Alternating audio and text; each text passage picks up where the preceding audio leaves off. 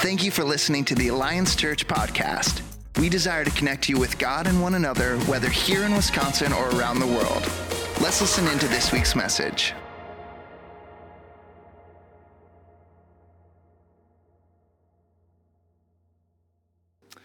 Well, good morning, Hortonville, joining us via the little screen back there. Good morning to anybody online. Join us from your pajamas or your living room. We can't see you. Don't worry about it. You're fine. So, good morning, Appleton. This is a cool Sunday for everybody to be joining us this morning. It's going to be a good one.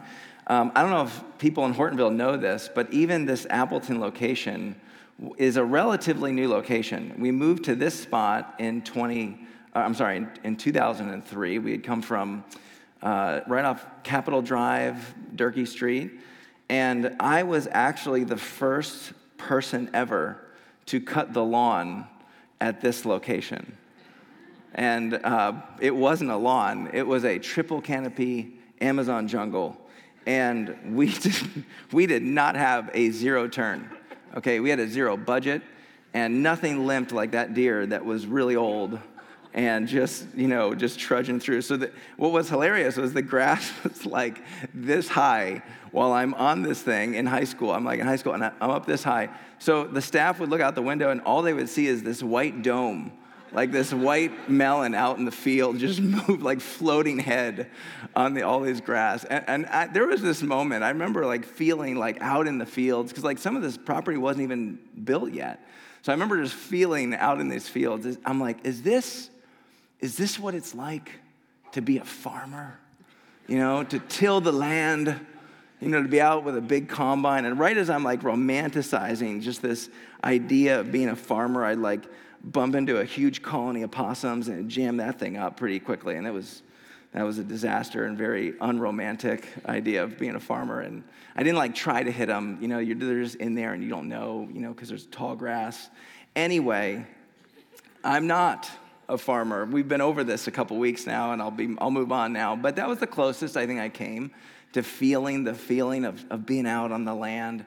And in the ancient world, you had to know how to farm. You couldn't just get by with Aldi pickup or Walmart Plus. You had to know how to grow stuff.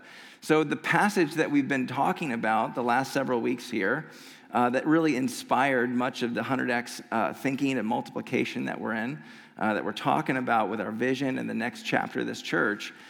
In many ways, it was Pastor Brian Episcopo who pointed us to this passage in Luke chapter 8, where it says that still some other seed, it says seed representing the gospel, Jesus telling a parable, fell on good soil and yielded a crop 100 times more than what was sown. And every ancient reader would have known what good soil is. It's all the messy stuff, all the stuff that you and I would throw away or get rid of.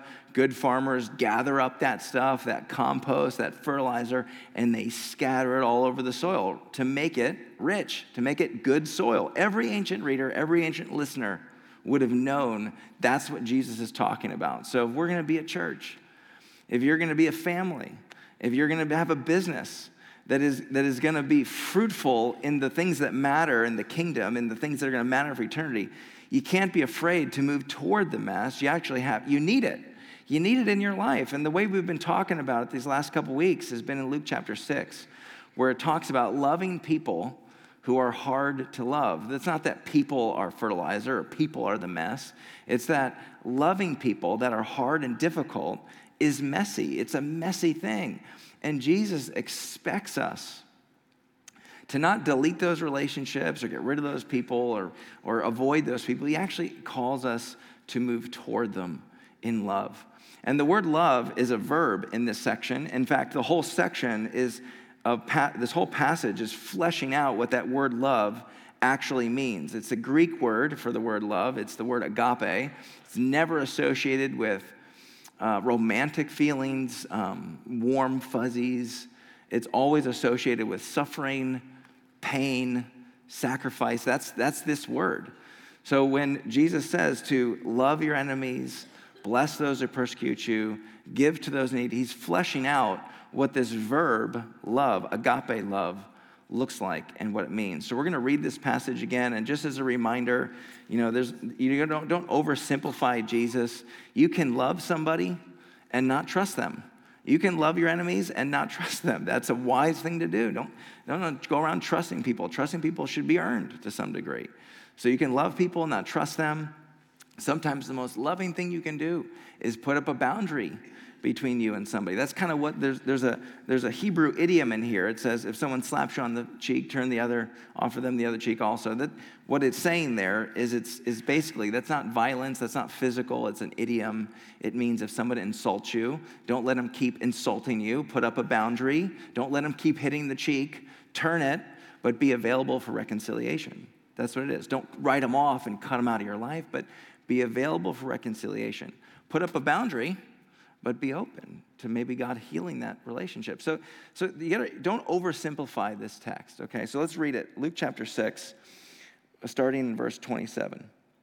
But to those who are listening, I say, love your enemies. Do good to those who hate you. Bless those who curse you and pray for those who mistreat you. If someone slaps you on one cheek, turn to them the other also. If someone takes your coat, do not withhold your shirt from them. Give to everyone who asks you. And if anyone takes what belongs to you, do not demand it back. Do to others as you would have them do to you. If you love those who love you, what credit is that to you? Even sinners love those who love them. And if you do good to those who are good to you, what credit is that to you? Even sinners do that. And if you lend to those from whom you expect repayment, what credit is that to you? Even sinners lend to sinners, expecting to be repaid in full. But love your enemies, do good to them, and lend to them without expecting to get anything back. Then your reward will be great, and you will be children of the Most High, because he is kind to the ungrateful and wicked. Be merciful, just as your Father is merciful. So the kind of love that's being fleshed out in this passage that we're going to talk about today is the giving kind of love. There's a really specific set of examples in here of the kind of giving that is truly loving. And it meets some criteria. The first criteria is these are people who are not going to pay you back. These are people who will not appreciate how much it cost you. They won't appreciate it. Again, you're getting nothing in return. They will not be able to thank you in proportion, like a proportionate amount of gratitude to what it costs you to help them out.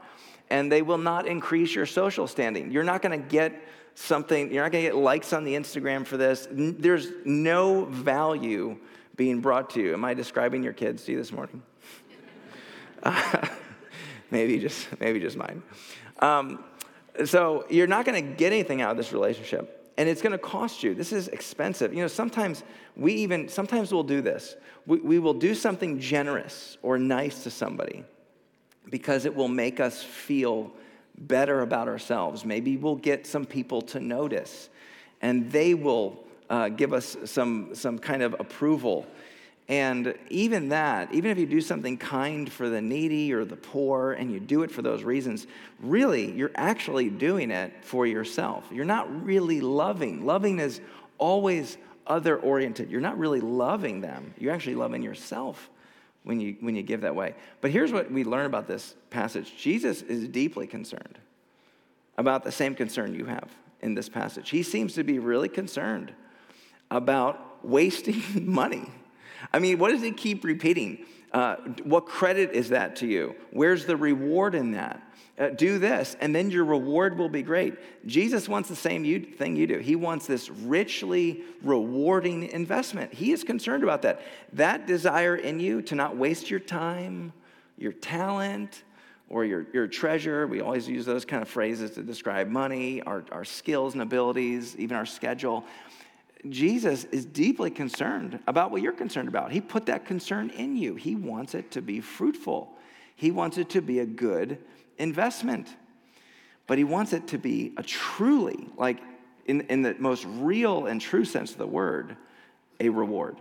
In Matthew chapter 6, Jesus breaks this down even further. And he says this, he says, so when you give to the needy, do not announce it with trumpets as the hypocrites do in the synagogues and on the streets, to be honored by others, truly, I tell you, they've received their reward in full. There is a reward for that. But that's it. It's just people's approval. And let me just tell you, as someone who has struggled with this, and still, I'm not gonna pretend, still struggles with this. When you feed the appetite of people's approval and wanting it and getting it, when you feed that, like any appetite in your life, it doesn't shrink. Appetites don't shrink when you feed them. They get satisfied, but they don't shrink. They get bigger. You need more of whatever you're feeding that appetite to satisfy that appetite. And the more you feed it, the bigger it gets. And at some point, that appetite for people's approval gets so big, it eats you. It eats you. And you've heard the phrase before, if you live by people's approval, you will die by their criticism. It'll be so painful. That is not a reward at all. God wants you to be rich. So the question is, do you want to be rich or do you want to be rich? You know, this is really the question. You can be rich in you can have some reward, right? There's a reward for people seeing you do good works or whatever it is. That people's approval, that's some kind of reward. But is it really a reward? Is it actually helping your life? Is it going to help you flourish and bring true contentment that lasts? No. Do you want to be rich or do you want to be truly rich in the context of the kingdom and things that really matter? You know, this is why anonymous acts of generosity are so powerful. You know, when you do something kind or generous for people, I've been on the receiving end of these things, and I wish I could meet you, and I know that's not going to be the point. I'll find you in heaven. But I wish I could meet you and tell me how timely those are. If you've ever been on the receiving end of something like that, you don't even know what to do. There's no name to thank. There's no one to go to. So what do? You just kind of do one of these. God, thank you. It compels people to worship God. And when you do something that is anonymously kind and generous, you know what you're doing? You're saying, this one's for you, God. This one's for you. There's no way I can get anything out of what I just gave. This one is to bring you joy, Lord. That's what it is. This one's for you. You know, few things in my life have filleted my inner peace and my inner life faster than secret sin. Secret sin will hollow you out. But few things have been more healing in my life and more profoundly good in my life than secret generosity. Secret acts of worship to the Lord and kindness. This is why prayer is like the one thing you can do that no one will ever know if you did it, because you're just praying to God, and in your private prayer is like the one thing that's only, you can tell people you do it, but if you don't do it, you don't do it. Prayer is that one thing that just is with the Lord. And over again in Scripture, God says, I am in the secret places. You want to find God? This is where you're going to find him, in the secret places, the secrets.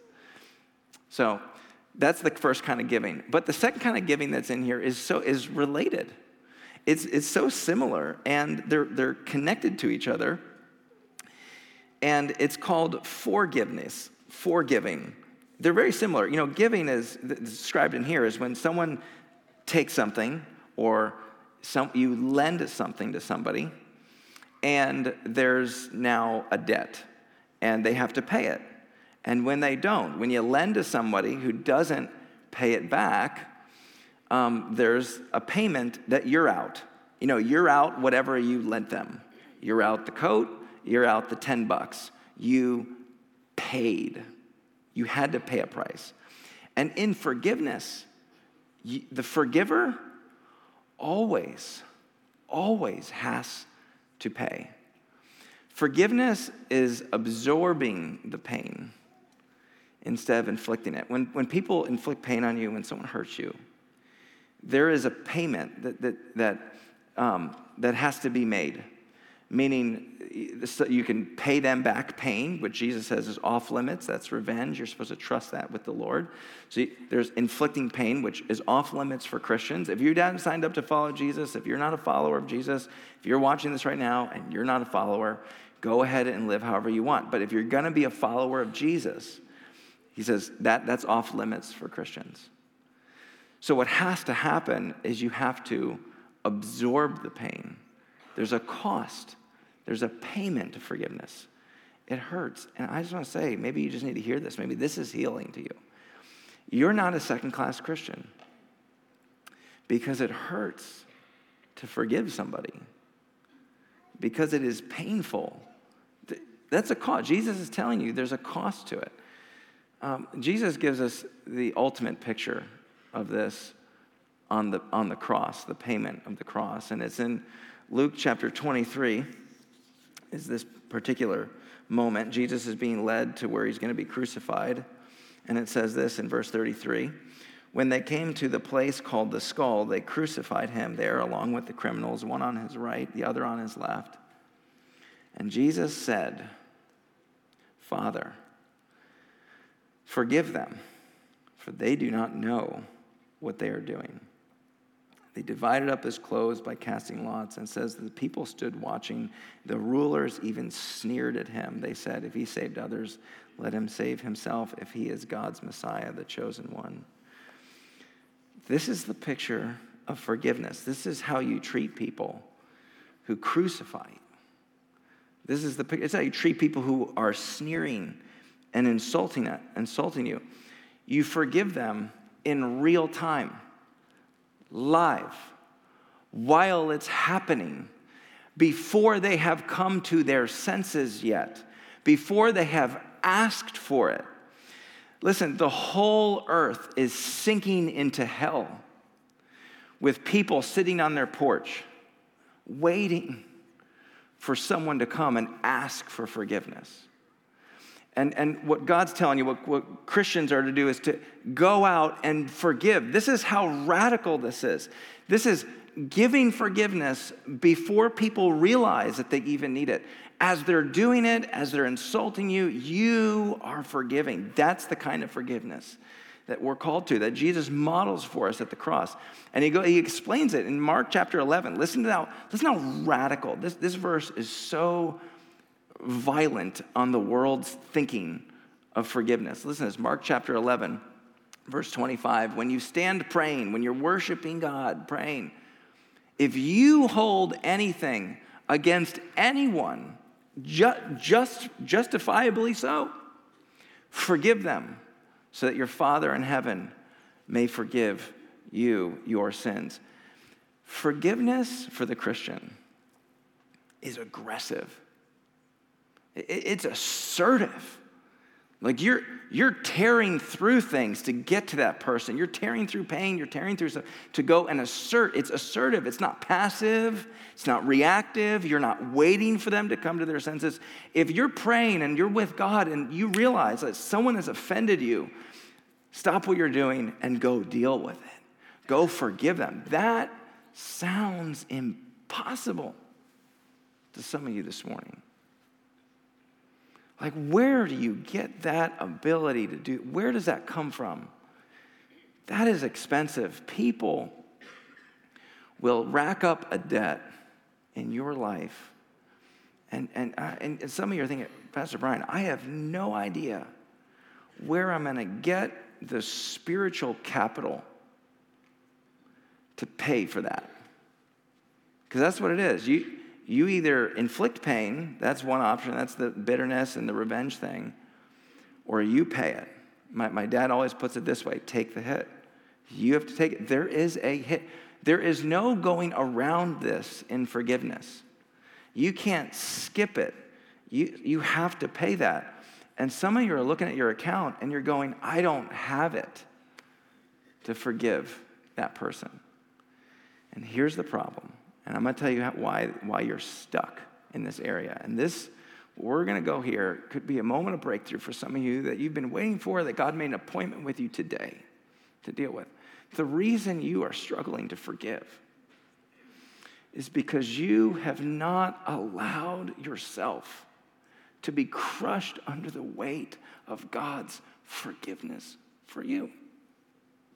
You can't. No, I get it. When you say, I can't forgive him, I believe you.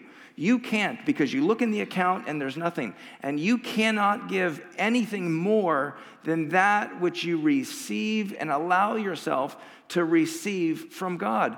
You can't cover the debt of others until you have taken the check that God wrote you on that cross. He wrote you a check, and He's handing it to you, and you just never grabbed it. You've never signed it. And so you're sitting in your bank account, and you're like, I'm supposed to forgive this person? I'm supposed to take the hit and pay that? And I can't. I got nothing.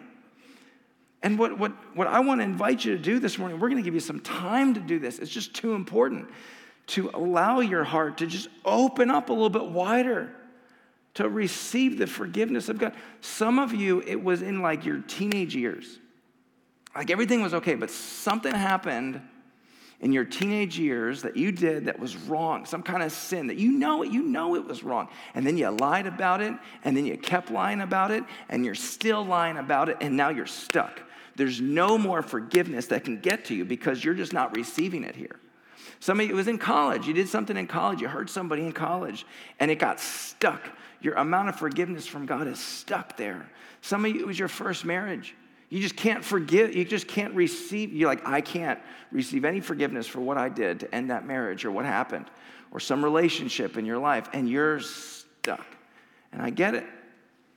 It's no wonder. It's no wonder why you can't pay out when people rack up a debt in your life, because you have not allowed yourself. You are drinking in the forgiveness of God for your life through a straw.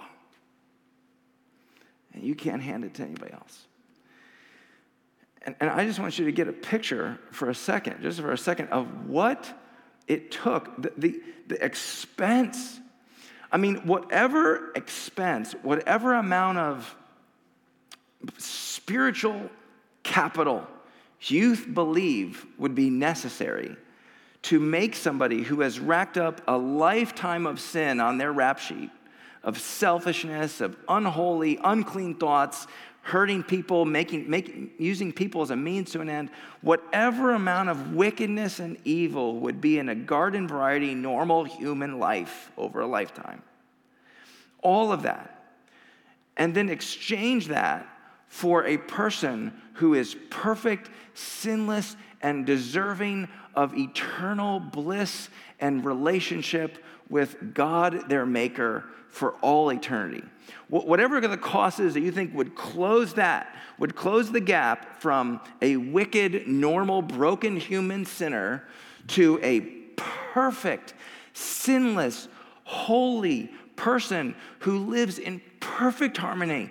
Nothing between them and God. Nothing. No sin, no unconfessed issue, no awkwardness. Perfect, holy unity with God in eternal bliss forever and all eternity. Whatever you think the price is to close that gap, Jesus cut that check on that cross. And he hands it to you. And some of you have just let it sit there.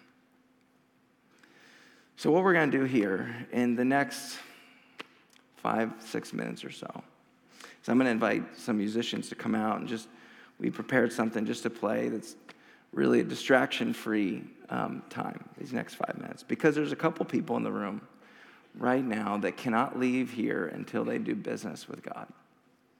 For the first group of people, and this is in Hortonville and online, don't turn this off, stay where you're at. I want to give you some time. Don't just skip through this. This could be the most important part of the sermon. Like I as a preacher, I'm always like, God, would your word and people's encounter with you, would that be the most impressive part of the half hour? Would that be the most impressive moment? So that's this, okay? This next 5 minutes or so, there's a couple people in the room. The first are people that they just need to receive from God. You're on empty. You have got nothing left to give for all the people that have been racking up debts in your life. Maybe it's been death by 1,000 cuts, just little things that everyone's around you. You're just in a situation, it's brutal and hard, and you're like, how am I going to absorb this pain? There's so much in me that wants to just inflict it. I can't. You just need to receive right now. And just take time to be in the presence of God. He's the closest thing to you at any given point in your life. Just be with him and receive. That's some of you. The other people in the room are ready to give. They're tired of being rich, and they want to be rich. Like the reward that really matters when this is all said and done. The only way you can take your money with you, the only way you can take your time with you when you die, is if you invest it in things that God thinks are important investments, that the Creator cares about, his investments. And so I want to give us time to do the 100X commitment right here. And we're going to take 5 minutes. Some of you have already done it. So if you've already done it, I've got something for you to do. There's 2 websites right below me here. Pop up on the screen. If you've already done the 100X commitment, you've already submitted a name we can pray for, registered for one of the opportunities to serve our neighbors. If that's already been the case, pull out your phone. And I just would love for you to just scroll through the Our History section of what God's been doing here. You need to spend some time just worshiping God for how he has used your time, your prayers, your generosity. I had the team put together a whole bunch of stuff that we've seen God do just in the last few years. That's your time, this next 5 minutes. But for those of you that here that haven't done the 100X commitment yet, here's what I want to say. I just believe that what's across the border from you planting a seed in this church, in good soil, is a harvest 100 times over what you could ask or imagine. I believe that. And it's too important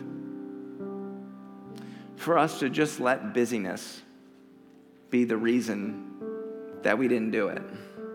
I just forgot. I forgot to register for that thing, or I forgot to send in my goal financially, what I'm praying over. I forgot to send him a name of somebody that, so I want to just walk you through this again, and I want to give you the 5 minutes of time to do it. And this is what it is, a 100X commitment. It's one step in 3 areas. The first is a name. It's a first name only, or initial. If you don't want to do first name, just do initial. God knows who they are, but it's somebody that you love, that you care about, that does not know Jesus. And your local church is going to partner with you in banging on heaven's door on their behalf and praying for them. That's what it is. It's one name, just one first name only.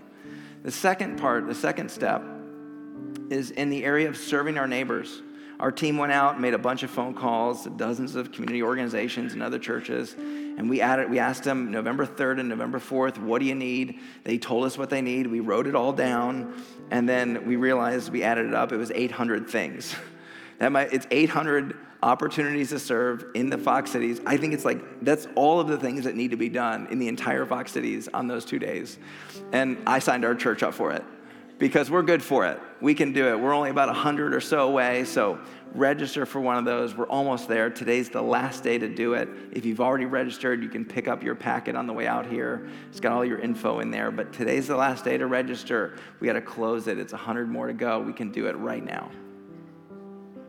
And then lastly is the financial commitment. I put it like this. It's just a step.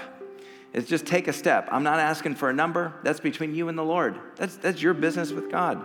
It's just a step. So here's what I would say. If you've never given to the church before, you've never given to local church before, ever, and this is your home church, then my invitation to you is just take one step. Give one time. Just give one time and then stop right there. That's it. That's your one step. Just give once and you took a step. If you've given once before, occasionally, consider giving regularly. You subscribe to Netflix and Hulu and Disney Plus, you might as well give regularly to your local church. And then if you give regularly, consider tithing. Tithing's a biblical concept. It's 10% of your all that you make, all your income is 10%. Consider that. And if you think that's a bad deal, let me just imagine this for a second. If someone came up to you on the street and they said, hey, listen, I'm going to supply you with everything you need in your life. I'm going to take care of it. I'm going to take care of work. I'm going to take care of everything. I'm going to give you everything you need in your life. I just asked for 10% back. If someone came up to you and said that, Would you think that's a bad deal? I don't think that's a bad deal. But that's what God does. God says, I'm going to take care of you. You can trust me with your whole life. You can trust me with your kids. You can trust me with your job. You can trust me with everything. Give 10% back. That's a biblical concept. And if you give 10%, just pray what God could give or what God would put in your heart to give above and beyond that. And then what you do is you add that up over 2 years and you'll put that in the form. That helps us plan. And don't worry if you're like, what if I don't hit it? What if I don't hit that number over 2 years? We have people way smarter than me who figure out in percentages of what's going to work and percentage of people that won't be able to meet that commitment. That's okay. It's a prayerful goal. That's all it is, just a prayer. It's like, Lord, I'm hoping for this. So fill that out if you want to be in the category of a giver. Some of you need to be a receiver in this moment. Some of you, you've been buried under that eternal gap that was closed between you and God on the cross, and you're ready to give and just do that. And some of you have already done it. I just want you to worship during this time. Just enjoy the Lord. So we're not pausing the worship service to do this. We are worshiping during the worship service. We worship by giving, we worship by receiving, and we worship by celebrating. Take some time to do that.